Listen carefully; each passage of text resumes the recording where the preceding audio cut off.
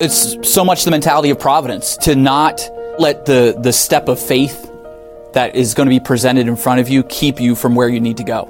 Sure. That there's going to be some difficulty. There's the unknown. There's the unseen. But I'm going to give it my best shot.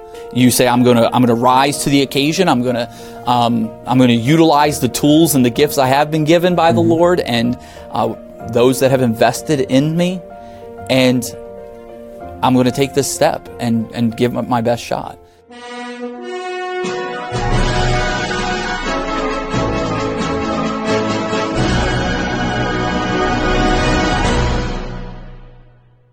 Welcome to another edition of Maverick University. I'm your host, David Hallberg. Joining me today is Brother Steve Kavanaugh. Brother Steve Kavanaugh is a graduate of Providence Baptist College, grew up in Southside Baptist Church in Pennsylvania, Philadelphia area there, and graduated from here in 2007, spent those 3 years together in school. You just graduated a year ahead of me. Correct. And so we had a good time in college and classes together. Absolutely. I was an education major. You're more pastoral theology, I think. Correct. We crossed paths. Assistant pastoral. We crossed paths sometimes, I think, in classes, but not very often. But sure.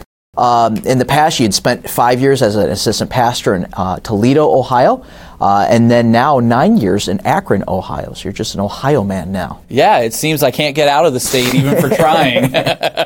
So you're an Ohio State fan then? No, absolutely not. Oh, okay. Penn State all the way. All right, very good. Now that we got that out of the way. Now that I've offended half of you. That's right. So I want to talk a little bit about something very unique that you've had an opportunity to do there in Akron in that ministry. Obviously, you were a youth pastor, served Correct. in that role, and then recently transitioned out of the role of youth pastor to assistant pastor. Yeah. And so some of, maybe the young men who listen to this podcast are considering ministry, maybe they're Bible college students and they don't know what God would have them one day. What's the difference between youth pastor and assistant pastor? You've done both, and what's the same? What's different? Yeah, I mean, well, the schedule is probably one of the biggest differences overall. Mm-hmm. I mean, if I have to pinpoint that's the biggest difference. The summers that are jam-packed, every other week it feels like you're going out, whether it's a teen camp or a youth conference or a football camp or whatever it may be. There's just something every other week. On the ministry side of things, you have that week in and week out with activities, and so that, again, is an adjustment to your schedule that would make the difference there for me. Again, it's a totally different segment of people you're focused on, maybe. True. Yeah. As a youth pastor, you do think of everything in the youth perspective, and then you have to widen your lens out quite a bit when you shift to working more with the adults in the church. Now you have to be more mature. You're supposed to be. It's a struggle, but I'm working on it. So one of the neat things that you did during this time, 9 years there in Akron, was be in charge, basically, of a construction project. You talked about how when you were hired with your previous construction experience in mind. So first of all, tell us a little bit about your previous construction experience and how did a young man become so experienced in that way? Yeah. And then how did God lead you to this ministry? As I'm thinking about this, and even as we've, prepared some of these thoughts, and a lot of things come to mind now, my construction experience isn't so much related to what I was able to do with my hands and being hands-on as a youth. Mm-hmm. I did have that. My dad being an electrician, him doing a lot of house remodeling and painting and trim work and those general fixing around a house things. But I didn't have any basis for a commercial type perspective. But what I did have, as I think about this, was parents who instilled character in me, mm-hmm. and gave me opportunities to grow. They presented things and put things in my path where I could choose to rise to that challenge. Mm-hmm. And I think that they were very good at that, at looking back. And that's what brought me to where I was able to lead that project. I had never dealt with that size. We're talking about a building that's 44,000 square feet of building. Mm-hmm. I had never dealt with a project that size.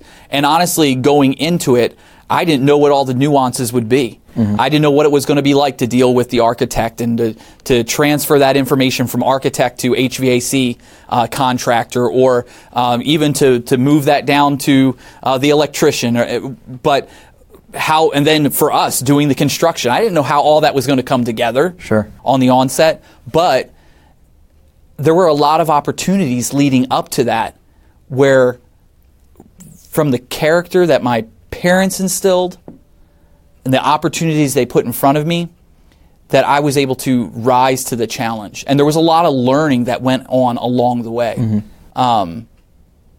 So it's not a cut and dry thing. I didn't walk into that thing with all the experiences that I needed. I grew through that process. So you're talking about growing up, your parents gave you problems, they gave you obstacles so that you would learn to solve problems, overcome obstacles, so that there's no way you can train your children to know how to overcome every obstacle. No. But it's along how to overcome a obstacle, then they can overcome virtually any, I imagine. Correct. And it's so much the mentality of providence, too, is to not let the step of faith that is going to be presented in front of you keep you from where you need to go. Sure. That there's going to be some difficulty. There's the unknown, there's the unseen, but I'm going to give it my best shot. I know that this doesn't all depend on me. And even when it comes to the construction world, when it comes to, I'm not a contractor. I'm a pastor. And so it's so much of it depends on him, not me. And the Lord enabled that. But you take that step of faith. You say, I'm going to rise to the occasion. I'm going to utilize the tools and the gifts I have been given by the Lord and those that have invested in me. And I'm going to take this step and give it my best shot. There's a lot of learning that goes along the way, for sure.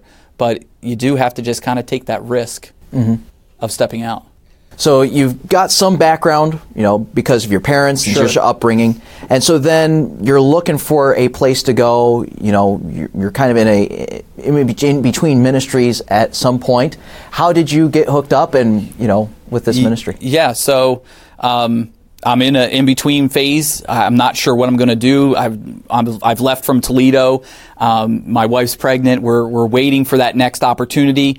And a man that I trusted dearly contacts me and says, "Hey, Steve, what are you looking to do?" And I said, "Well, any opportunity in the ministry, whatever it may be." And he, Wendell Runyon, brings up Pastor Mark O'Donnell.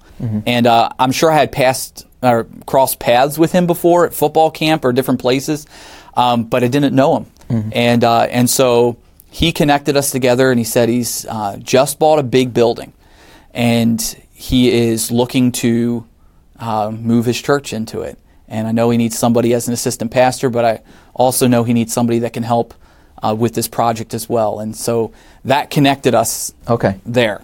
So initially you knew going into this that I'm more than just an assistant pastor in this position. Oh, absolutely. I'm assistant pastor, general contractor. Yeah, I knew. That's a tough one. I did not know what I was getting into entirely, but yes, I knew there was going to be a building project in the very near future. And so I saw the building, obviously, as I went and interviewed and met Pastor and met the church. And I saw the building, but I would say there was a little bit of naivety there as not completely understanding what it would take. So why don't you describe the project? What was the initial building that the church purchased? They were going to repurpose it for their church. What was it before, and what do you have to do with it? I'm pulling in here with Pastor O'Donnell to an iconic building in our area. It's been there since the 60s. It's had some transformations, but it's a 44,000 square foot dinner theater. And so you're talking about full-fledged dinner shows. The stage that would accommodate that, 100 feet wide by probably 80 feet deep. And just a massive, mostly stage when you think about what our auditorium is now, but a big stage and then booths and the diner or dinner experience all around this building. And obviously it's set up for a theater. And so they have no consideration for churches. How dare they? Yeah. There's no classroom spaces. There's no nursery. There's no fellowship hall. There's nothing like that. And so we're looking at a big building. It's massive. But it is designed around the idea of the whole building, outside of a few offices, being theater. So that's really where I would say some of the biggest challenges would lie is in making that transformation, the conversion of this dinner theater into a functional church building. So the idea is you're going to have to, demolish part of the building or all of it. Correct. What do you have to do to tear out? It's a cinder block and concrete building, steel, cinder block, and concrete. And so we knew going into it there was going to be a incredible amount of demolition that would have to take place, and that's what we did. We basically went in.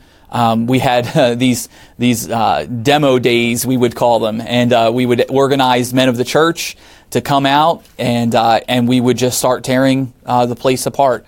It's a dinner theater, so you can imagine the amount of carpeting. Or maybe you can't, but it's carpeted not on the floors and on each level of the theater, but it's carpeted up the walls. Oh, wow. And so you're talking about auditorium walls that are carpeted, 20 feet up, and every square inch of the building, the columns are wrapped in carpet. The steps and the walkways where thousands of people have cemented that carpet to the glue and to the concrete floor. Yeah. And so it took a year of demolishing the interior of that building.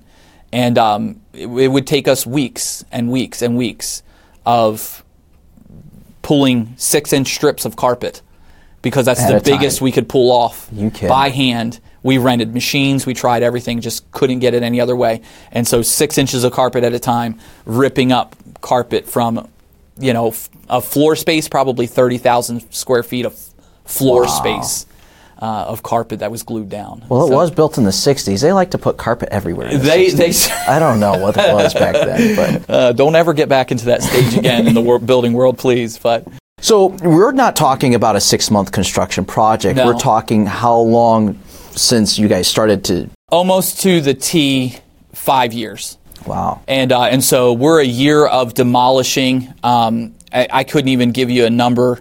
Hundreds of dumpsters worth of materials. Literally, we're talking about having bobcats with jackhammer attachments inside the auditorium, destroying hundreds of feet of concrete and pulling that out and pouring new concrete to level the floor.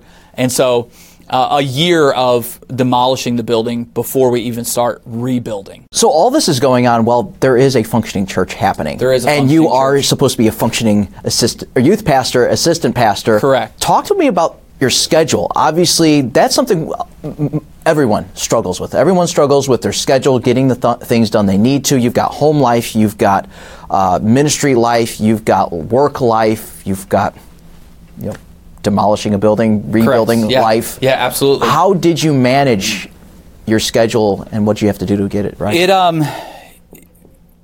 There's a lot of sacrifice that it takes to do something like this. If we're not careful, a lot of times we do want to look at our schedules and say, I'd like to have the 9 to 5, and that would be wonderful. Wish everything worked in those hours.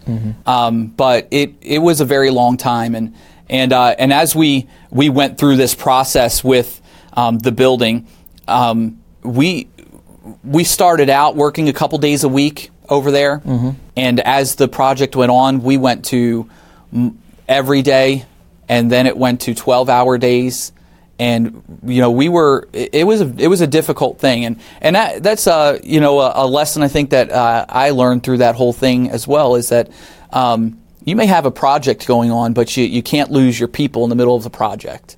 And there was a lot of time. We were, in the end, spending 12 hours a day, every day, 7 in the morning to 7 at night, working in that building just on the reconstruction phase. And so my schedule looked like getting up early and doing my personal time and my home life and my walk with the Lord and my ministry stuff before I went in at 7 o'clock in the morning, or 7:30 in the morning, or 8 o'clock in the morning, whatever it was. And then when I got home at night, it was a little bit of family time. The kids go to bed. Sure. And then it was the preparations for the next day. I'm running this project, and I've got to have things in place even just for that next day. What am I going to do with the guys that are there to work? Something you just said, I think can unlock a lot of time for people. It's the early morning hours. Absolutely. Before anybody else is awake, Yeah. before anybody else is moving, doing anything, you can really get some concentrated time. Yeah. If you need to write a sermon, Absolutely. if you need to, create a Sunday school lesson or whatever it might be. I don't know. Is that what you use that early time Absolutely, yeah. And again, I'm planning events. You have a building project going on, but you also have a men's conference coming up, and you have a missions conference coming up, and you have a youth rally coming up, and I'm planning an activity every other week, or I'm getting ready for a camp or a fundraiser. And so, yeah, that early morning, and it's such an important time. If you don't learn to utilize your mornings, you've lost so much of the effectiveness of the day. Yeah. For sure. And so you got to get up early and utilize that time. Let's talk a little bit about some construction application. Hindsight is 2020, right? Yeah. So you can look back. I mean, you were instrumental in the design aspect of it. You put in, the auditorium. You put in nurseries, bathrooms, lighting fixtures. Right. Plumbing issues. Yeah. What are some things that you really like about the building? How you did it? Yeah, absolutely. I think we took a lot of time in a couple different areas, and planning is so important. But really pleased with how our nursery system turned out. It was well thought out. It was well laid out, and that is so important as young families join your church. That you have something where they feel safe and secure with dropping them off. We were able to get one of the things that I love the most is that our nursery is not off of a main pathway. It's off of the main pathway, but it has like its own lobby. And so you go into the nursery lobby, and then you can drop to every nursery room from that nursery lobby. And so it's not go down this hallway, turn right, and you're going to find that, and then go back around over here, and this is where you'll find the infants, and this is where you'll find the mids, and this is where it's all in that one little wing. You go into the nursery lobby, you get into that nursery wing.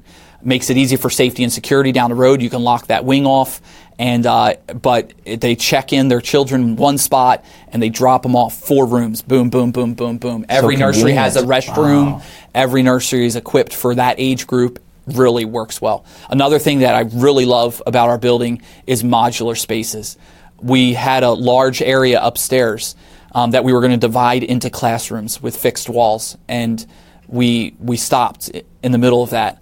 And we said, what about movable walls, partition walls?